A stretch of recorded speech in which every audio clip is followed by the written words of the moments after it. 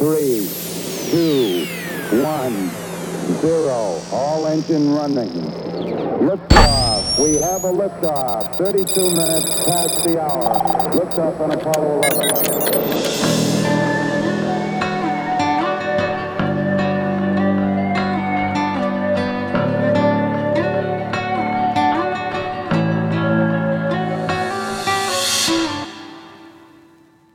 Welcome to Roots of Reality. I'm your host, Ben Bauman, and today I'm going to be talking about Phase 13, the rebirth of knowledge in Europe. But before we discuss the rebirth of knowledge in Europe and how it came about, we first must talk about the decline of knowledge in the Islamic world, which would ultimately set the stage for Europe to replace the Islamic world as the world leader of innovation and learning. So the decline of the Muslim world, which was the former center of world knowledge in medieval times, was caused by various changes in the Muslim world that were detrimental to their continual dominance when it comes to scientific inquiry. For instance, these issues included infighting among different Muslim populations, invasions from Europe and Asia, as well as the rise of more conservative and strict interpretations of Islam, which made the Islamic faith less open to scientific ideas. Also, in general, there was just less interest among Muslim leaders in the sciences.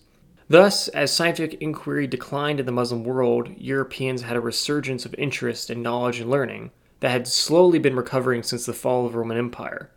For instance, the classic works from the ancient Greco-Roman world began to be read and studied more and more frequently over the centuries after the collapse of Rome. And the knowledge that the Islamic world had gained in that time would eventually be adopted by the European societies. This, on top of the rise of powerful and wealthy global trade-based European empires, and of course the invention of the printing press, which allowed for the rapid spread of knowledge across Europe, resulted in a renewed and more powerful than ever European-based center of knowledge. And this era in history is known as the Scientific Revolution. But it was more than just scientific inquiry in this era that would advance. In general, it was the reemergence of the quest to understand life in various fields, whether it was through art, philosophy, or science. Therefore, to highlight the various subjects that were explored and improved by Europe in this time, I will highlight some of the most influential people from this phase in history. First, we have the Italian artist Leonardo da Vinci, who painted some of the most famous works of art known to humankind, like The Last Supper and the Mona Lisa, as well as the Vitruvian Man. In addition, one of his biggest passions in the field of art for him was the drawing of scientific illustrations, which focused on human anatomy. In fact, his drawings were so successful that they would go on to create the basic principles of scientific illustration. Next, we turn to the field of astronomy, where the human understanding regarding our place in the universe would change forever. And this would begin with the Polish astronomer Nicholas Copernicus, who would revive the idea, which traces back to ancient Greece, known as heliocentric theory, which essentially states that the Earth and the other planets revolve around the Sun, rather than the Sun and the other planets revolving around the Earth, also known as geocentric theory.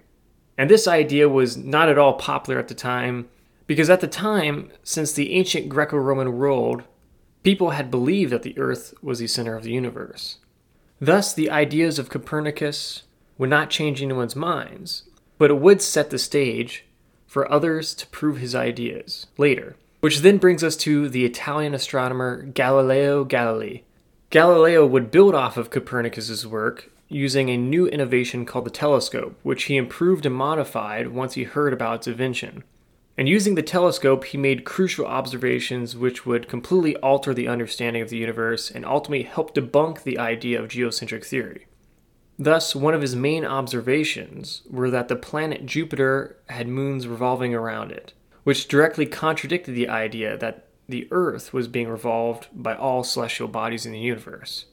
Then, in addition to Galileo, there was the German astronomer Johannes Kepler, who gave another big blow to the Earth-centric theory, using astronomical measurements calculated by the Danish astronomer Tycho Brahe, and his own geometrical illustrations.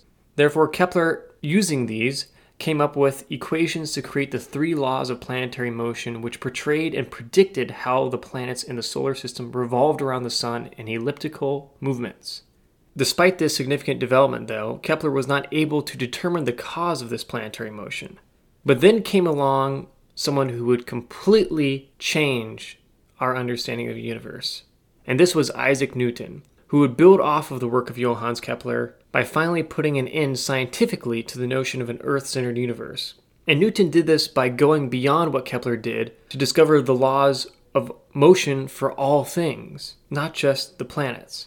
Because he discovered that no matter whether it was in space or on Earth, everything follows the same basic rules for motion.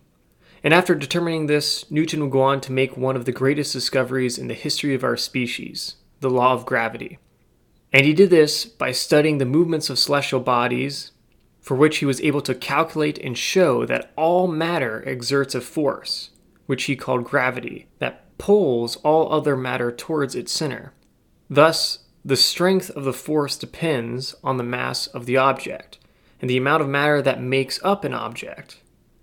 Therefore, he determined that the Earth orbits the Sun because the Sun has more matter than Earth, and therefore the gravity of the Sun, because it has more mass, makes the Earth orbit it. This was all proven by his prediction of the movement of a comet, which followed the same laws of motion and gravity as all other celestial bodies, and as it was being observed, followed the rules that Newton set forth. Finally, to finish off this phase, we turn to political philosophy, where the English philosopher John Locke would greatly expand the concept of democracy. And he did this by arguing that all people had a natural right by birth to be free, have equality, and to own property. He also argued that people should agree to a social contract with their government, where they give up some of their rights and freedoms in order to create a more stable society where the government protects their rights. This was an expansion of earlier democratic beliefs coming out of the Greco-Roman world, where democracy did not apply to all people.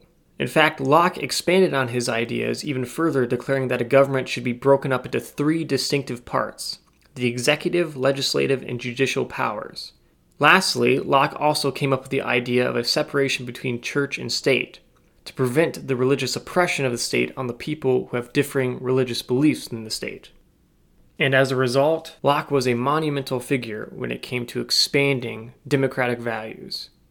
Therefore, when we look back at this phase and we think about all the things that happened at this time, I think the rebirth of knowledge in Europe should serve as a great reminder of the twists and turns of history and how the world changes. Because the leaders of advancement in the world may change over time.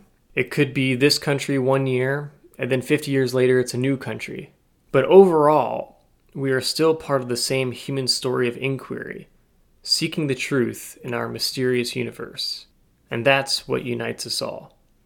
Therefore, as always, remember, billions of years led to you, so make the most of it.